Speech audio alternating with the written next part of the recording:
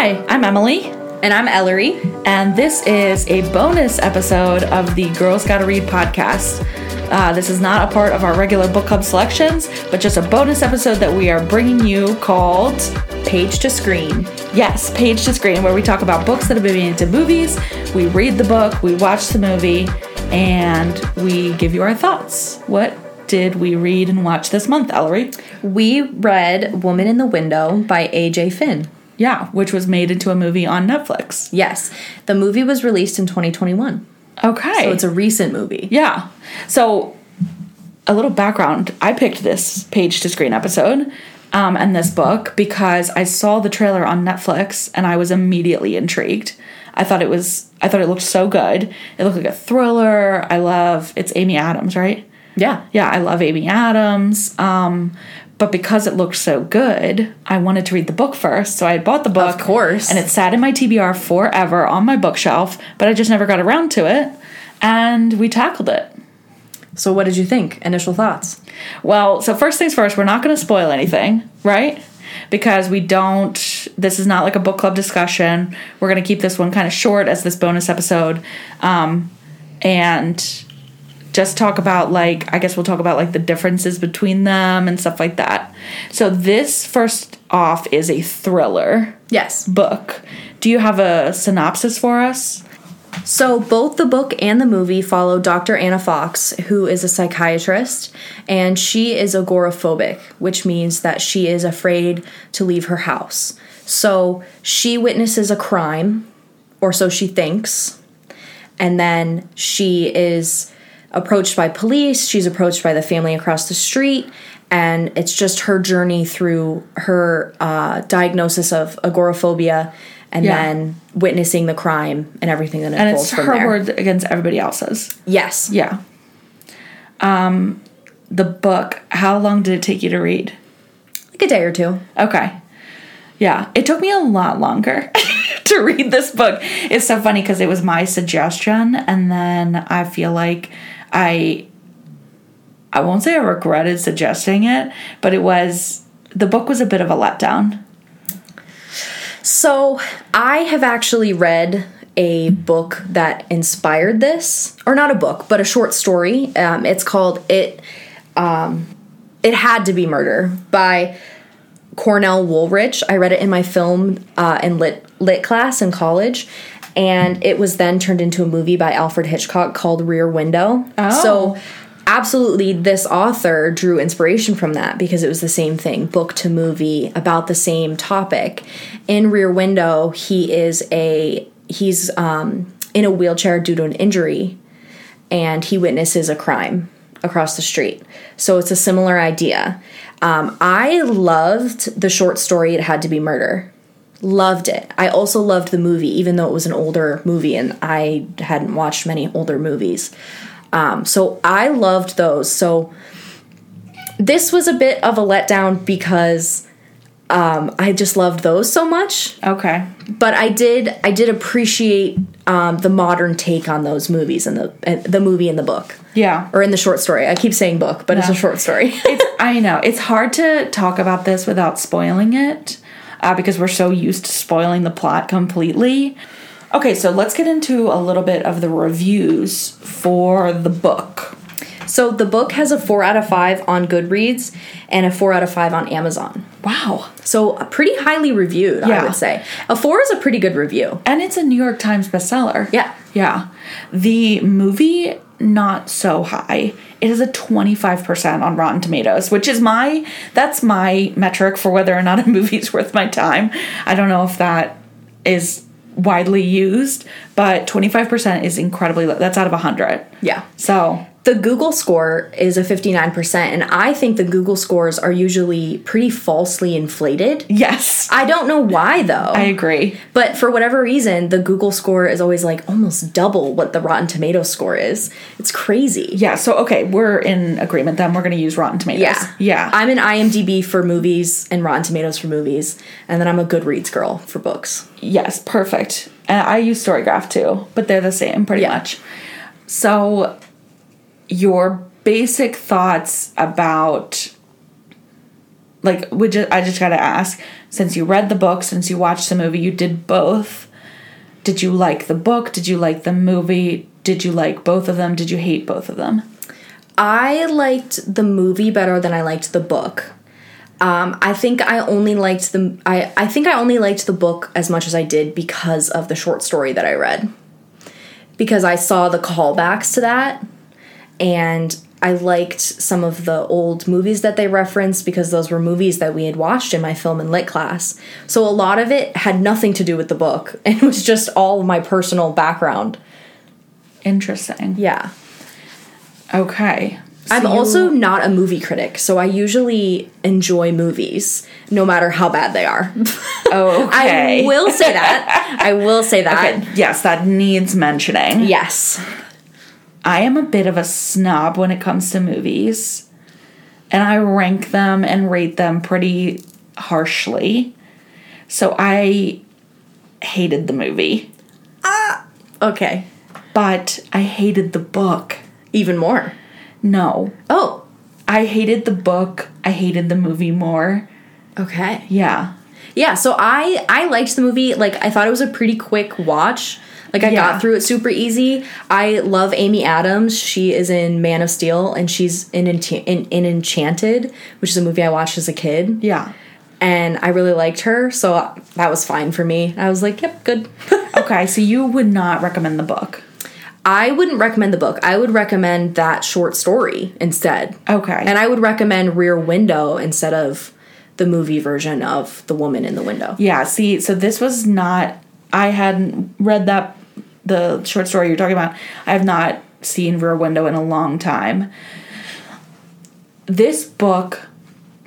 Why I wanted to read it was because it not only contains a recommendation from Gillian Flynn, who wrote Gone Girl, but it also has a front cover recommendation from Stephen King.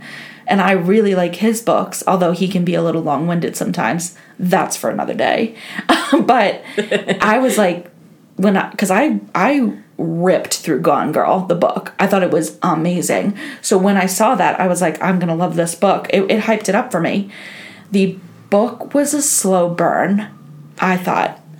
And without spoiling anything, there was the twist at the end I did not see coming. And I was like, okay, like that was a good twist for the last 30 or 40 pages in the book. I will say for the book, I thought that it could have been way shorter. Yes, it's like over novella. It's over 400 pages. And it could have been 100. Yeah, I mean, I was like... And then there's a lot of, like, the dates. They use, like, a whole page to outline what day it is. So it's an inflated 400 pages, but still, like, holding it in your hand, it's just such a big book. So those were kind of, like, my basic thoughts. In the thriller fashion, I want to be whipping those pages so fast because I just can't quite keep up. Like, I'm on the edge of my seat, and I didn't get that with this book. I thought overall I did think it is a good story. I mean, I wasn't blown away, but I thought there was just a lot about like her kind of shuffling around the house. Yeah, it was long-winded. Yeah. Now the movie, on the other hand, got jammed down my throat so fast I couldn't even blink. I mean, like, I felt like the movie was just like they packed so much into it that I was like. And I'll tell you, Chris, my husband, was like, he didn't read the book. He watched the movie. He said something so foul about that movie, I can't even repeat it. He hated it so much. Did Sarah watch it? No, I watched it by myself. Okay. Well, so the only impartial opinion we have is Chris. About whether we know to watch it. I mean, Chris is not recommending that movie to anybody, which is so funny. So where does that leave you guys? If you like thrillers and like Gone Girl style, this might not be the book for you. Was there a twist? Yes.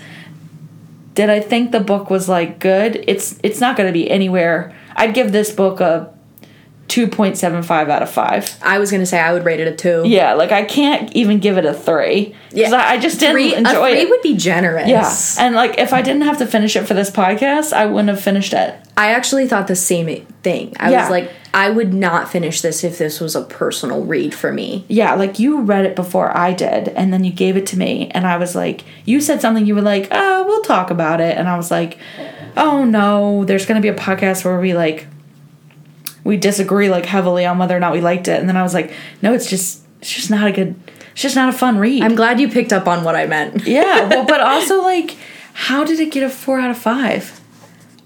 I think the idea is pretty unique for modern century. If you haven't read the short story or watched Rear Window, like I can't really think of many other things that have agoraphobia as a part of them. This makes me want to watch Rear Window. Oh yeah, Rear Window was a really good movie. Okay, so you're recommending that in place of the movie? Yeah. Okay. Yeah. Good to know. So let's switch topics now and go into what we liked about this book. Did you have anything specifically that you enjoyed about Woman in the Window? Yeah, this is good to do because it's kind of a negative so far. The things that I liked about it, I did like the twist at the very end. I didn't see it coming, so that is obviously a good mark of a thriller book. The other thing I did enjoy was the kind of the format. Like this whole book only takes place over 1 to 2 weeks, so in that respect there wasn't like a whole lot of timeline or details to keep straight because you're just kind of like moving day by day through it. Man, it's kind of hard to talk about it without talking about spoilers. But those were kind of the things that were redeeming qualities for the book. What about you? So my favorite character was Punch the Persian, the little cat that she has. I didn't like that he ends up getting hurt, but I'm a cat person, and I love that he was featured in the movie. I love that she has a friend in her house with her.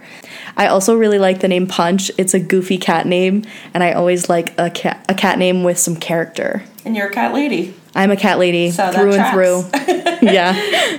Okay, perfect. Well, I know you did a lot of research on the author. And you want to talk about that, so take it away.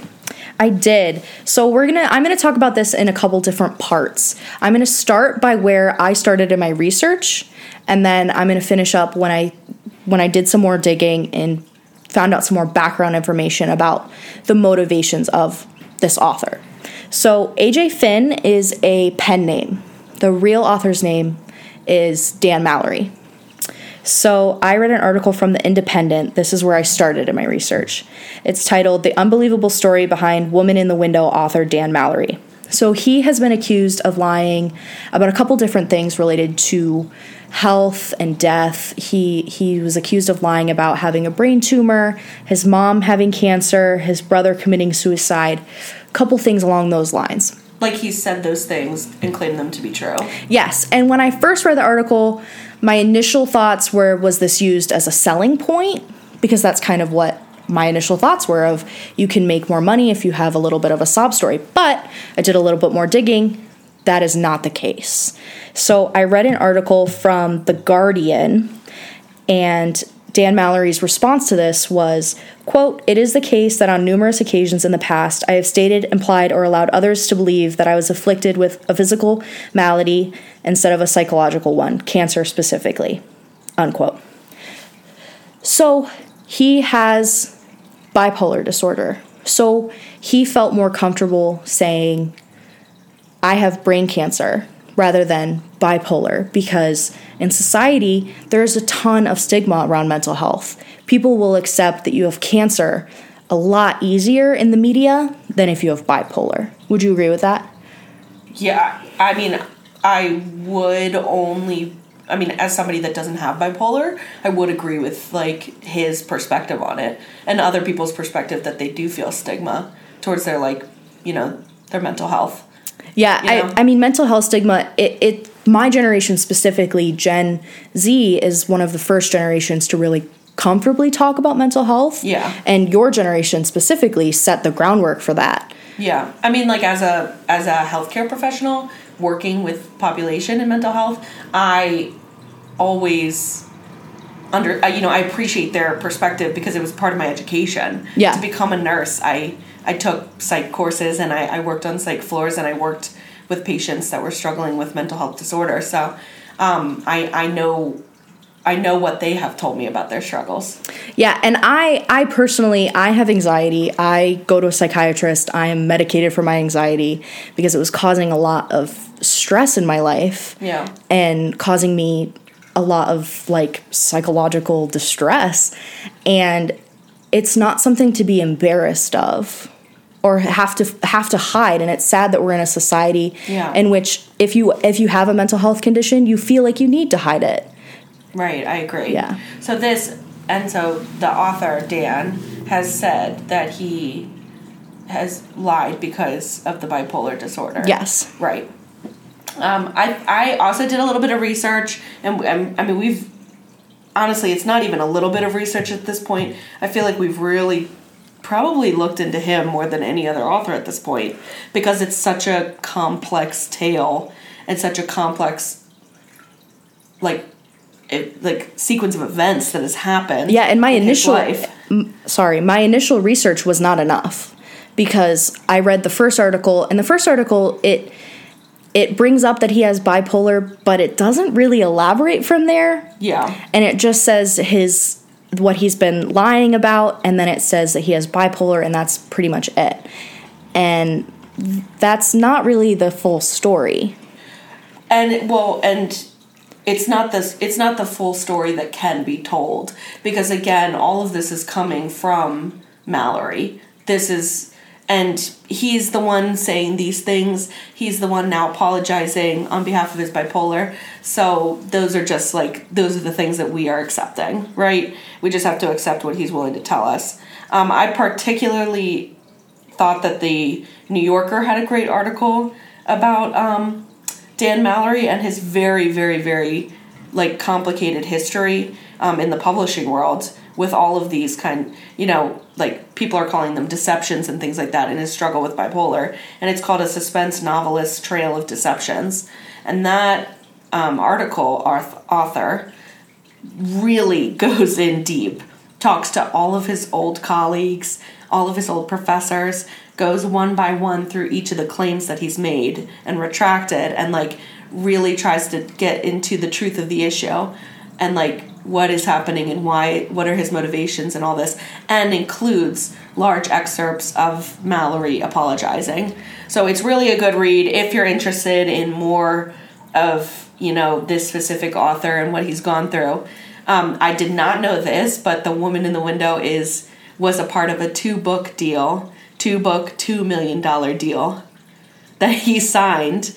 So theoretically, Mallory's going to be publishing another book. Do you know if it's still going to be published? This article that I read in the New Yorker is from 2019, and it said that he's working on it, and it's set in San Francisco, but I could not find anything else about it.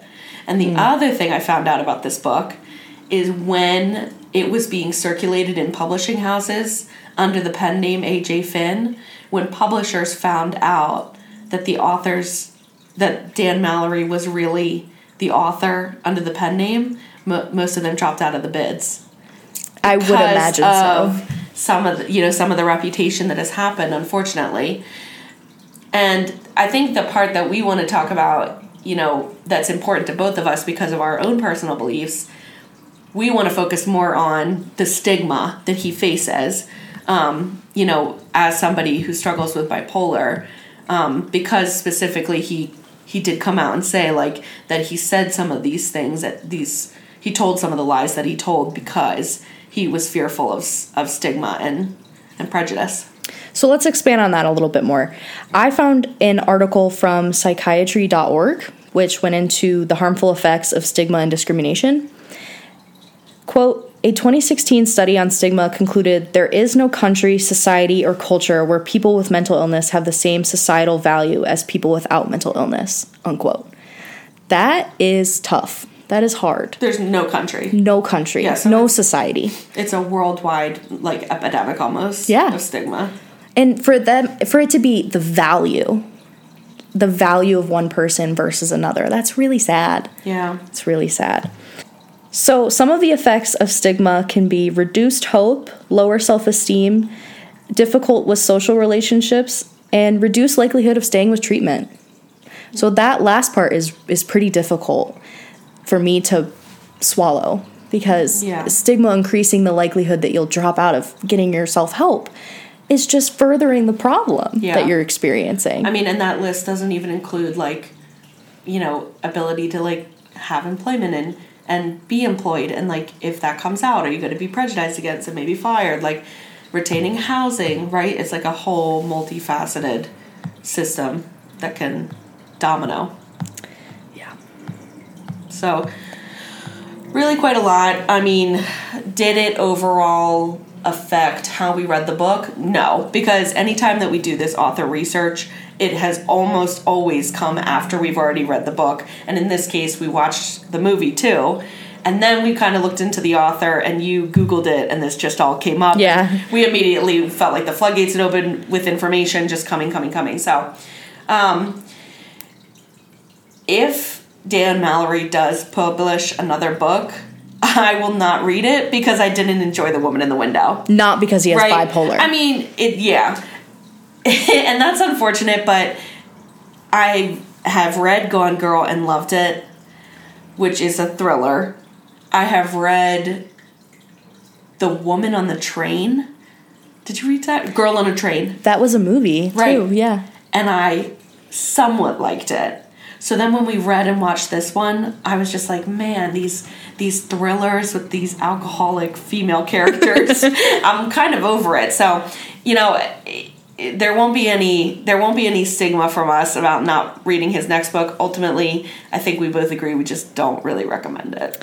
So, to close this out, if you would like to donate any of your own personal funds to helping with stigma, I'm going to highlight 2 organizations.